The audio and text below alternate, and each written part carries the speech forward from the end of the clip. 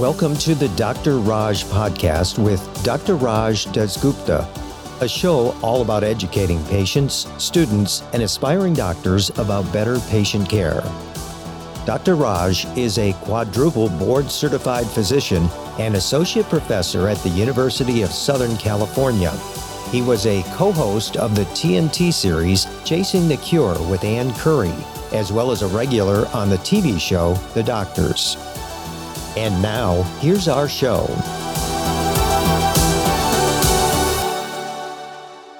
Hi, and welcome to the Dr. Raj podcast. And what is this a podcast of? Well, this is a podcast of happiness, of wellness. It's a podcast of amazing people doing amazing things.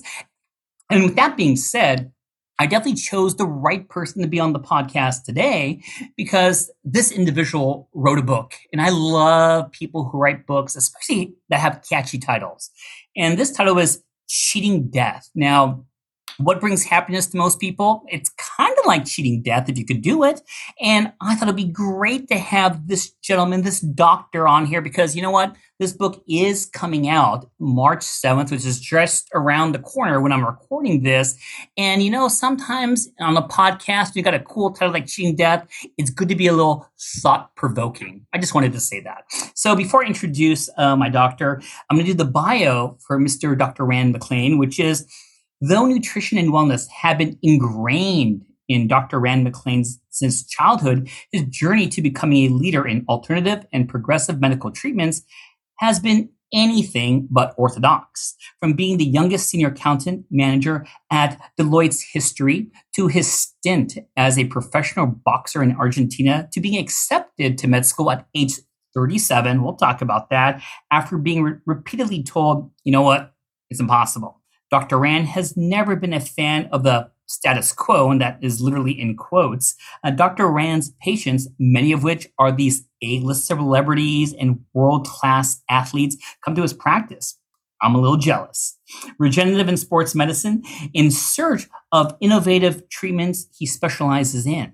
From the latest in stem cell and hormonal therapies to IV drips that reduce trauma and anxiety to human performance health programs and futuristic longevity treatments, Dr. Rand believes that your past health mistakes don't define your future. I love that. And with that being said, Dr. McClain, how are you doing? I'm doing great. Thanks for having me on. Are you kidding me? When I read your bio, I just have so many questions to ask. Are you ready? Are you ready to take a walk down memory lane? I am. Please go ahead. All right. So here's the first one that I just love to ask you. So you're a professional boxer. Now, when I just hear that, I get a little scared. I feel like someone's going to be punching me in my face. And oh my God, how was that? And now be honest, this is an honest podcast. Have you ever got knocked out before? I'm too hard-headed to get knocked out. So the answer there is no. But obviously, you can tell by my nose, I did take quite a few shots. Defense was not my strength. Boxing of all things, how did that come about? Was it like a hobby, or did you just enjoy watching boxing when you were younger? I definitely enjoyed boxing when I was younger. My father and I, my dad was an accountant, so we didn't get to spend as much time as I would like together because was a hard worker. As accountants, you work a lot of long hours. So we would do stuff like watch fights or war movies together. So I guess it was just kind of natural. And I grew up in the South, and we had AAU boxing back then. Yeah. It started, I think it was about age 13. And then one of the great joys of my life was meeting a fellow named Bojack, who was one of the lightweight champs back in the 40s. He trained me in boxing. And just to set the record straight, I had some pro fights as a professional kickboxer. Bo was so tough. By the time we met him anyway, he was in his 70s, and you were never good enough. You were never ready for a boxing match in his mind. So we had to sneak around and fight. But yeah, one of the top, certainly top three of my heroes of all time was getting to work with Bo. Wow. Now, back to the sports, because I can't believe you have enough time to do all different sports. Let's talk about water polo. So you were on the Olympic team, and that's just so awesome. And I think you're on it twice, if I read correctly. I mean, how cool is that? And how was it representing, I believe, the United States? Well, again, that one to set the record straight. I wasn't on the Olympic team per se. I was on the national team. There's okay. between Olympic years, there are national teams. There's an Olympic festival where we compete amongst ourselves during the off years. And we didn't have anybody from outside of California. I'm a Floridian, very proud Okay. on the Olympic team until that point. And that wasn't a political thing so much as I think it was smart back then. When we were playing, water polo wasn't the biggest of sports, but guys who had played together their whole life here in California, in a big game would know, okay, I've been making this pass in this situation to Charlie my whole life, and I know he's going to be over there in a corner ready for a pass. And I think it made sense. So even if I were of equal talent, I think we're probably better off playing it the way we did. But now, people from all different states are represented in Olympics. But I was not one of those back in the day, simply the national team. Well, it's still pretty awesome. What is your preference? Which is easier? Are you more of a water polo guy, or you like the boxing stuff? Yeah, I mean, they're both great. Well, how about I skip that question and I'll tell you that my favorite sport of all time is wrestling. I think wrestling is the ultimate sport. Yeah. Wrestling. Okay, you threw me for a curveball right there. I didn't see that one coming. But this is where one of those fun questions. I would definitely want to ask you about it. So you were involved in international action films. Now, is that true? That was true. All right, I want to make sure I got it right. So action films have to have stunts in them because hence the word action films. Like, did you do some stunt work on there? And how'd you get involved in international action films to begin with? Well, actually, yeah, I think I probably started out with stunts and then ended up doing more acting. It was funny how I got started in Argentina anyway. I was over in the gym and this fellow named Hector Echeverria came up to me and he said, he'd seen me across the way in the dojo and he said, "Hey, man, you want to fight?" And I was like, really? Because where I grew up, that was a possibility. I was back there in the 80s in Miami, Florida, and, all kinds of stuff was going on back then. I thought, oh, boy, here we go. It was, no. I don't mean like fight, and definitely not now. But, I saw you working over there, and, hey, would you like to set up an exhibition down in Argentina? And then we'll go on and do a movie afterwards. And I was like, yeah, sure, dude. Great, let's do it. And honestly, back then I was working as a CPA. About almost a year went by, and I finally heard from him, and we ended up doing it. We had some fights down there. We did some movies down there. I did do all my own stunts, and I did a bunch of. Well, I shouldn't say a bunch. I did some here in the United States too, thanks to a buddy of mine, Mike Curtin, who I also brought to Argentina. He was known as the master of disaster back in the day. So, if you had to have a favorite action film or hero, who did you kind of look up to a little bit? Action heroes? Yeah. Oh, come on, man. Everybody loved, I hope, Tarzan and Steve Reeves. Ah.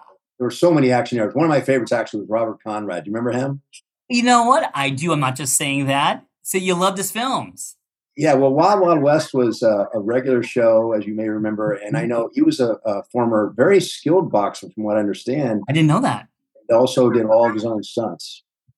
So, let's do a little switching of the gears here. I just wanted to get a little meet and greet questions in there.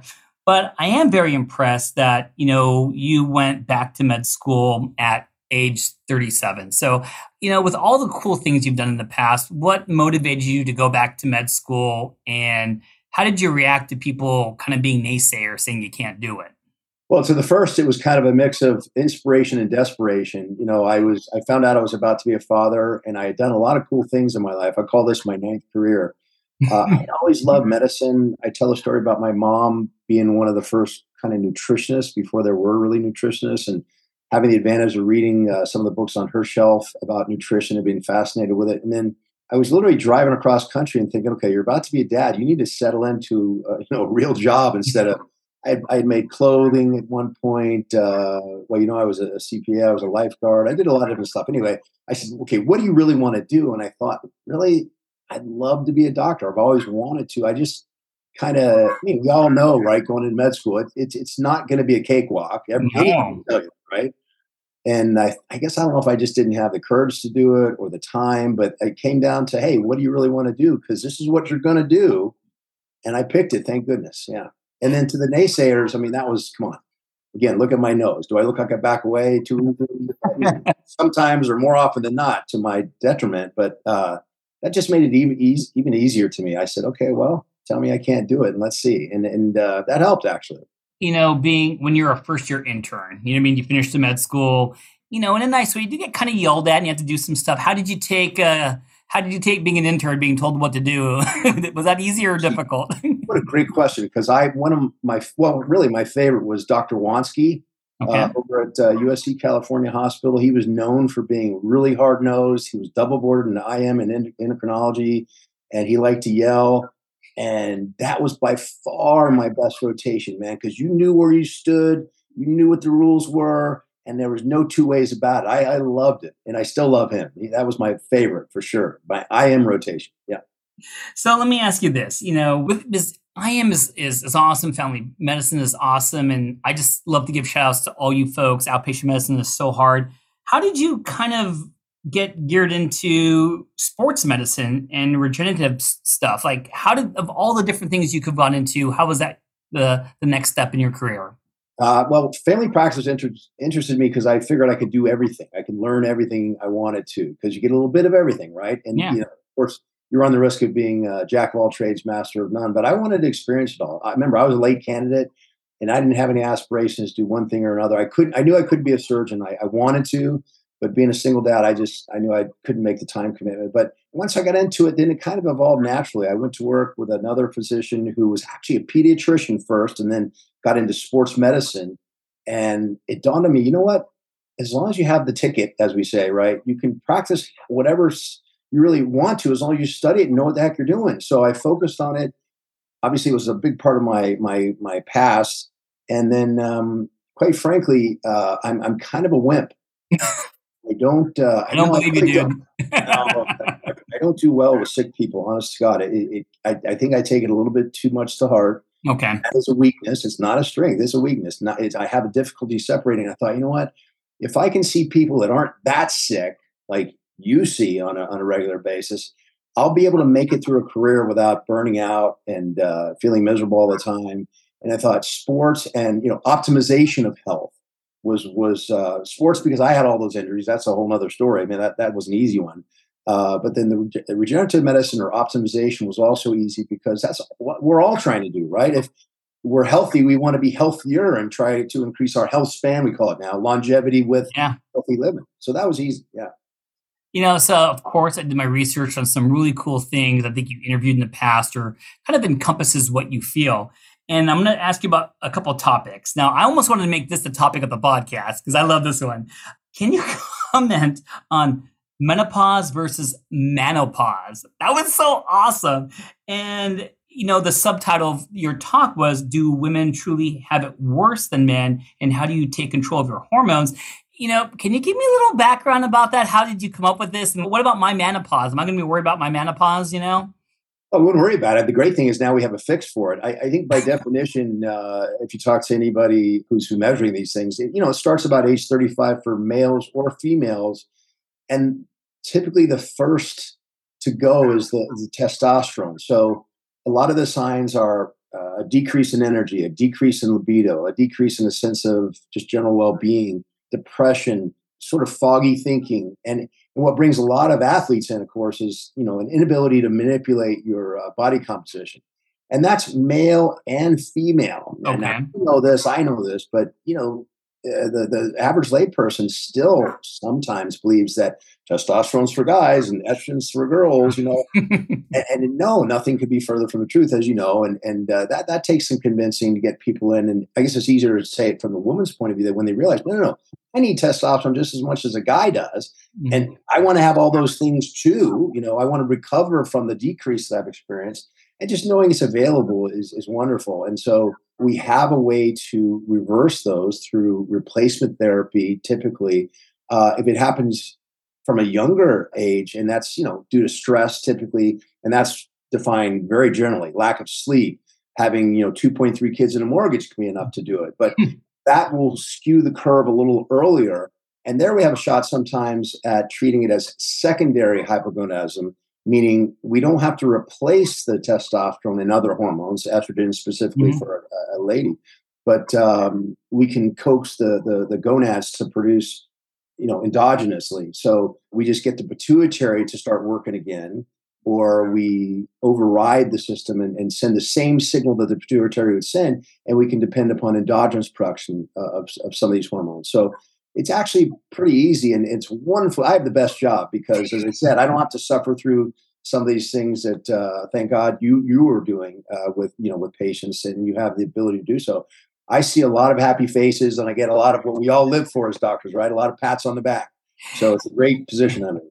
And let me just kind of interject because you're getting me a little fired up about endocrinology. So, just for my listeners, when we talk about primary and secondary hypogonadism, I know you're the king of this, so correct me. Primary is when the problem's in the testes itself.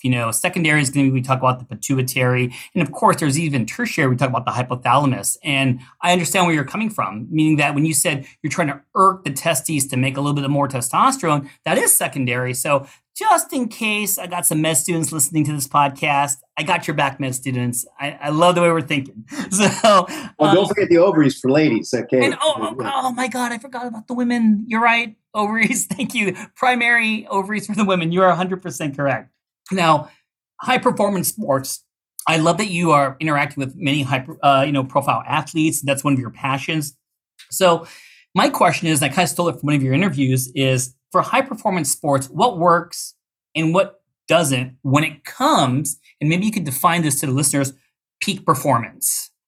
Well, what works is a lot less. And if you think about it, why? Is because these guys and gals are at the top of their game already. So we're trying to squeeze the last fraction of a percent out of them. And it's tough sometimes because it's not as easy as someone who just wants to, get back in shape like they were in their college days, and they've spent, 30 years making a living, making their pile for retirement. Now they just want to get back to some semblance of what they had before. That's a walk in the park. But fortunately, we have a lot of things that help the elite and professional athletes get that last little bit. Stuff that's very simple to them. Don't keep it to yourself. But yeah, L-carnitine, beta-alanine, which is histidine and carnosine together. Those two alone should be banned by WADA and the Olympics because they give any athlete, but even a professional elite amateur athlete, an edge. I mean, it can be the difference between even making the team and being the top on the podium.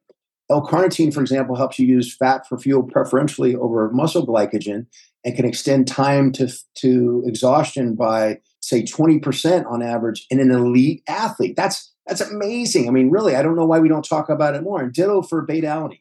You can use beta-alanine, and both of these are roughly 4 grams a day, 3 to 4 depending upon body weight. In a sustained release, particularly with beta-alanine, you can buffer what we were talking about before we started today, that lactic acid that builds up in your cells, and get more time before you fail, the chemical failure that can occur inside the cell because the pH drops so much, the acid goes so high. You can buffer that with something as simple as it's an over-the-counter supplement. Both these things I mentioned, L-carnitine is an amino acid, beta-alanine ditto, and it's amazing. I suggest everybody try it. And on top of that, the L-carnosine, one of the parts of beta-alanine, is a great antioxidant. It's considered an anti-aging tool. Once again, you're getting me fired up for some basic science right here. So let me ask you this.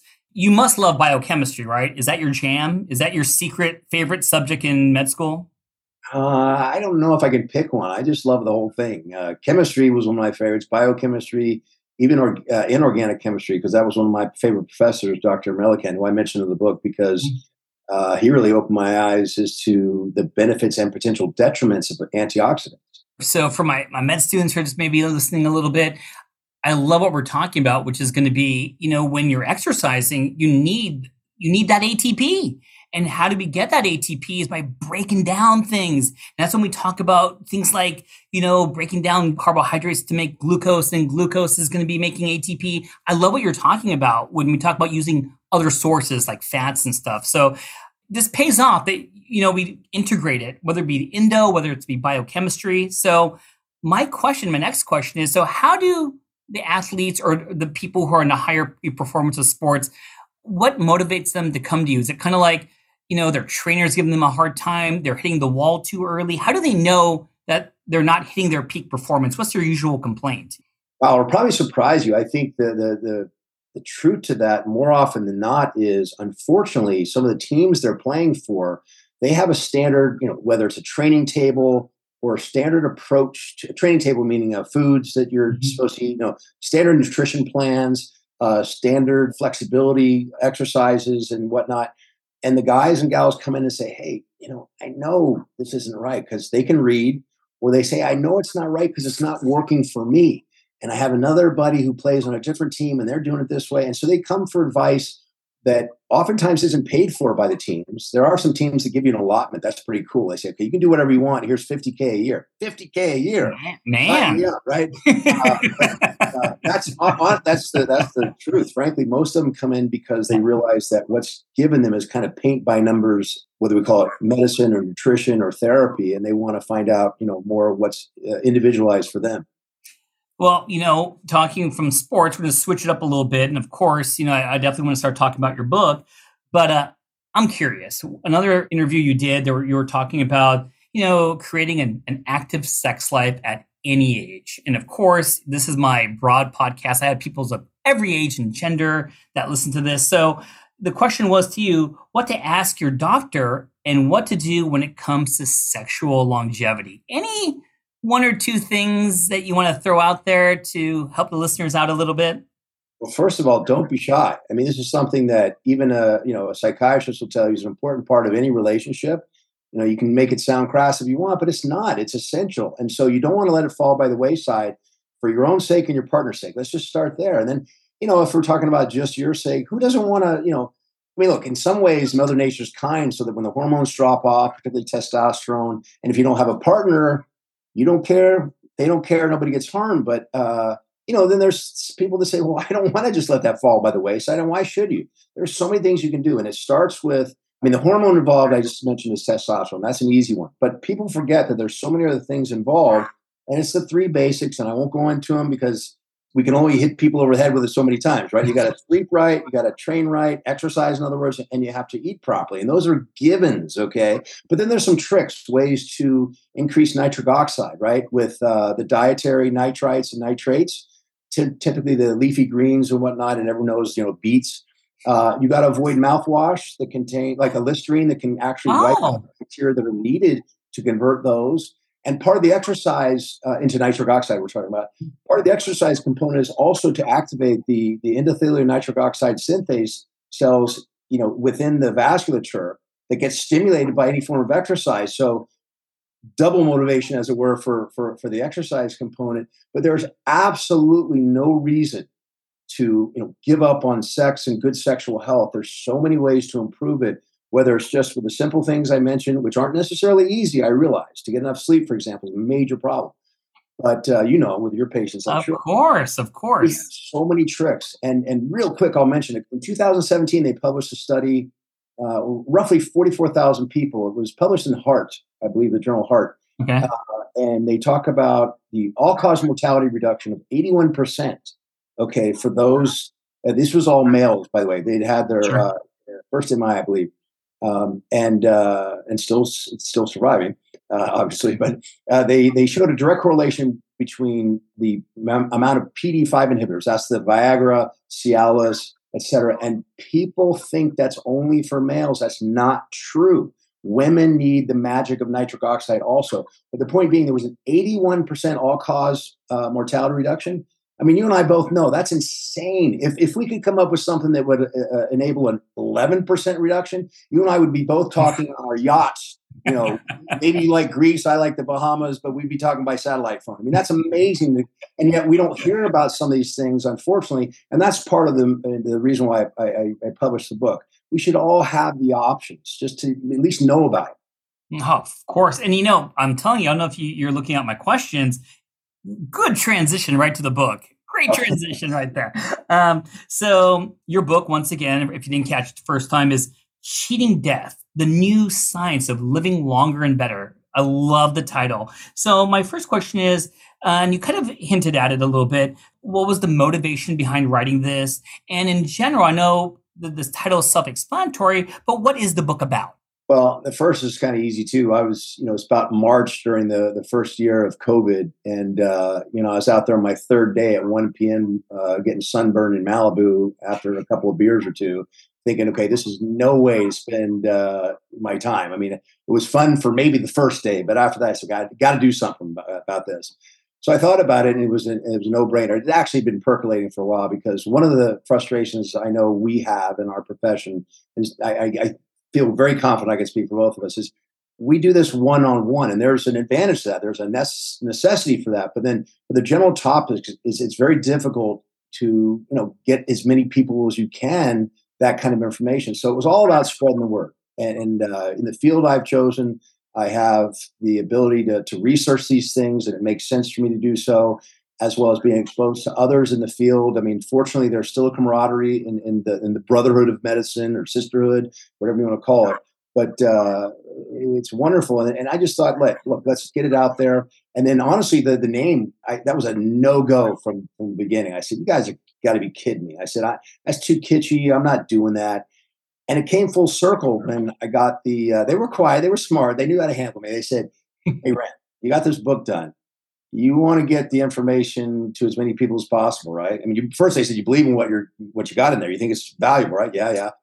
Anyway, they said, well, this is going to get their attention, right? I said, yeah, you're right. So we went with the title. And of course, I think in the first chapter, I said, of course, we're not going to be able to cheat death in the end, but we can still, again, improve health span. The whole concept of, we used to call it squaring the curve as anti-agers, right? You keep going along just like you did roughly when you were 20. And then one day, hopefully you're lucky enough, one morning, you just don't wake up, you die in your sleep comfortably. But nobody wants to spiral down into old age, circling the drain. And that's what we have so many options to try to avoid that. And I say try to very successfully avoid that. Anything from screening opportunities we have now, to drugs, supplements, peptides, hot and cold therapy. There's so many do-it-yourself things you can do too, that it's nuts not to take advantage of. And that was a long-winded version of why I wanted to publish the book. Oh, I love that answer. And let's both give a shout out to how we met each other with this Charlie. I don't know if she was part of your title selection, but absolutely, right. Yeah, I'm telling you, when I first met you and I read about you, I'm like, I gotta see what's in this book. And I actually got a chance. They sent me a little copy to kind of flip through it. Man, it's solid. I wish we had more time to even talk about individual chapters. But my question that I was prepared is, what was the hardest part about writing this book? Was this your first book, and what was the hardest part about writing it? Great question. Yes, this was my first book, maybe my last. You might be able to appreciate this, although you do a pretty good job. The hardest part for me is to take, first of all, what I love, and I'm a nerd. There's no doubt about it, and convert it into, it's fun to do, but it's hard. Convert it into language that everyone can understand, and I like drawing analogies, and it's fun. But then apparently there's a term for it in the industry. They call it killing your babies. Then all of a sudden they go, no, that's out. No, that's out. Complicated. No, too wordy. And you're like, oh my God, I spent so much time with that. That was kind of a bummer. But honestly, in the end, I think with the help of people like Bruce was a fellow who we hired to help me turn, our lingo into stuff that more people can understand. And certainly my bouncing around lingo and everything, the ADHD kicks in, condense it. And I thank him in the, I think it's what do they call it? Acknowledgements in the book. But, put it into language people can understand. But, it's still a wonderful thing. You've done how many books? Oh, but you know what? I could appreciate what you did, because when I do my books, I'm targeting my favorites, which are my medical students and professionals. So I'm allowed to go super dork. They kind of expect it. But, the hardest part about what I do in general is, trying to raise awareness to everyone and talk to every single person, because it matters. And when I met you, and that's why I'm so happy we're doing this podcast, the more I know you, you really do want to communicate well with others and try to kind of go down and meet eye to eye. And I think it's really hard to convey your personality into words.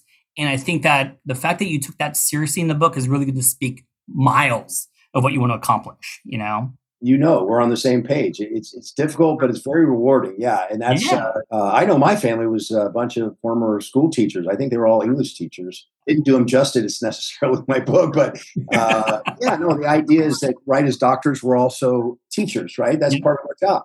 Yep. So let me ask you this. I kind of know the answer, but I want to hear it from you. Is that, if you had to elevator pitch the book or just talk to someone on the street and they say, hey, what is the take-home message of this book?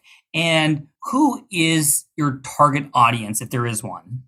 Target audience would be really anyone who's interested in either, and I say this in this way for a reason, you'll see, wants to take control of their health and optimize it, okay, either as one's own advocate or the advocate for another. And so that would mean it includes both the so-called layperson as well as professionals, because one of the things I found, and you know this, and you know I'm not being conceited or snooty or holier than thou or whatever, but we're very specialized now for good reason, because that's how we made a lot of advances. Mm-hmm. But we're having trouble sometimes, one hand talking to the other. And there's a lot of personalities in this business, and sometimes we don't all play together well in the sandbox, and that's unfortunate. And this goes off another topic, but really, really quickly, what we're finding is, and what I want to celebrate is, like at UCLA now, sorry, USC, they're combining with the Milkins and Gary Michelson's group. They've got, I found out yesterday, it was actually $2.5 billion set aside on the campus as well, so that we can all integrate our knowledge, right? Instead of, oh, wait, we got this over here, and we're actually competing for the same grant you are. 1 in 5 gets a grant if they're lucky at NIH or through NIH. So again, coming full circle, sorry. The idea is to, let's talk to one another. Let's help one another understand all the different options, and it's going to come from both angles. And so if a professional reads this and goes, wow, who knew? I've been focused on my area of expertise. Why would I know that? And then a patient comes in and says, hopefully at the same time, hey, what do you think about this? I read this in the book. Oh, we can do that, and I know how. And then bingo, we got what we're looking for, right? I love that. Well, maybe the next book we could write together could be called Playing Well in the Sandbox Together. Yeah. Well, I think come from two doctors. That'd be, why don't we? I like how you phrase that. I love how you phrase that. Now, I just want to say again, March 7th, 2023 is when it's coming out. But I'm not letting you go yet. I have 2 more questions to ask you. So, I do feel like, when I took a time to step back, I do love that still you're a boxer, and I love that you did water polo, and I love that you do sports and you break your nose all the time. Sorry about that. But you accomplished a lot already. What are your future goals? Where do we go from here? You got the book out already. That's a huge accomplishment. Where do you go from here?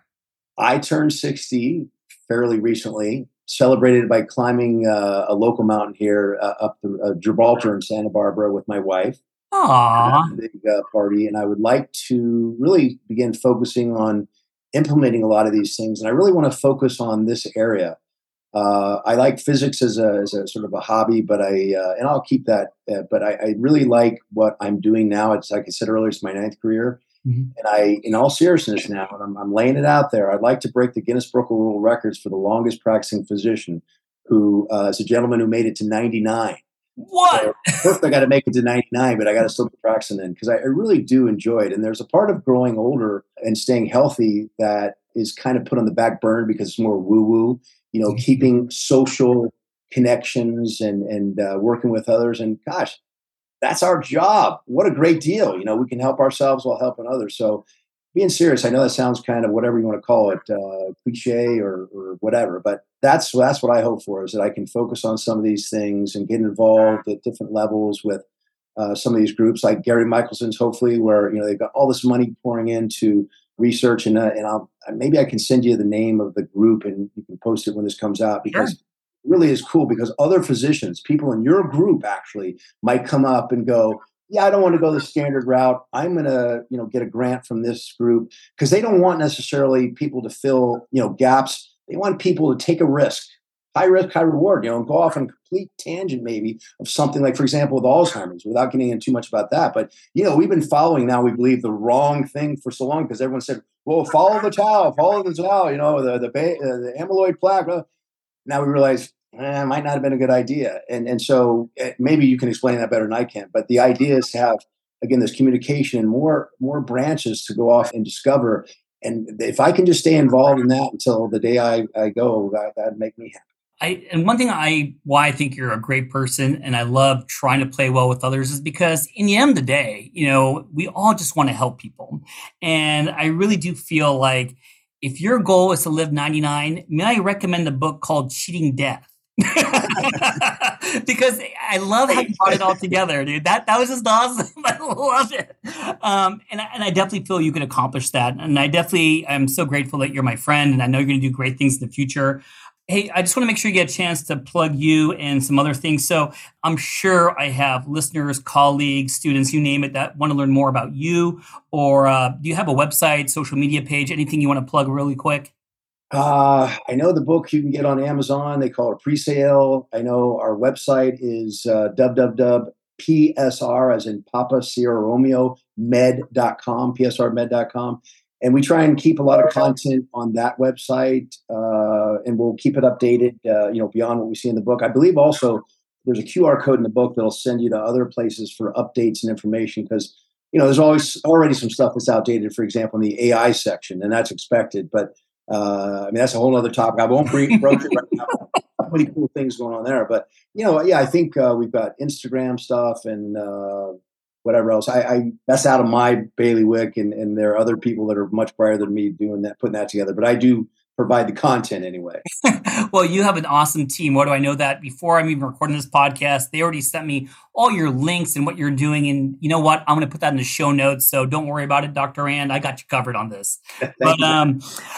Thank you so much for coming today. And I just want to say that I hope everyone enjoyed this podcast. It really is the quintessential conversation with someone who enjoys integrating as much as I do.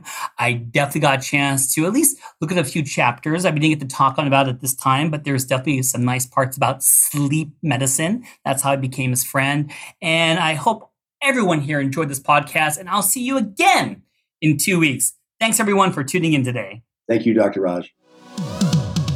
Thanks for listening. This has been a production of Ars Longa Media.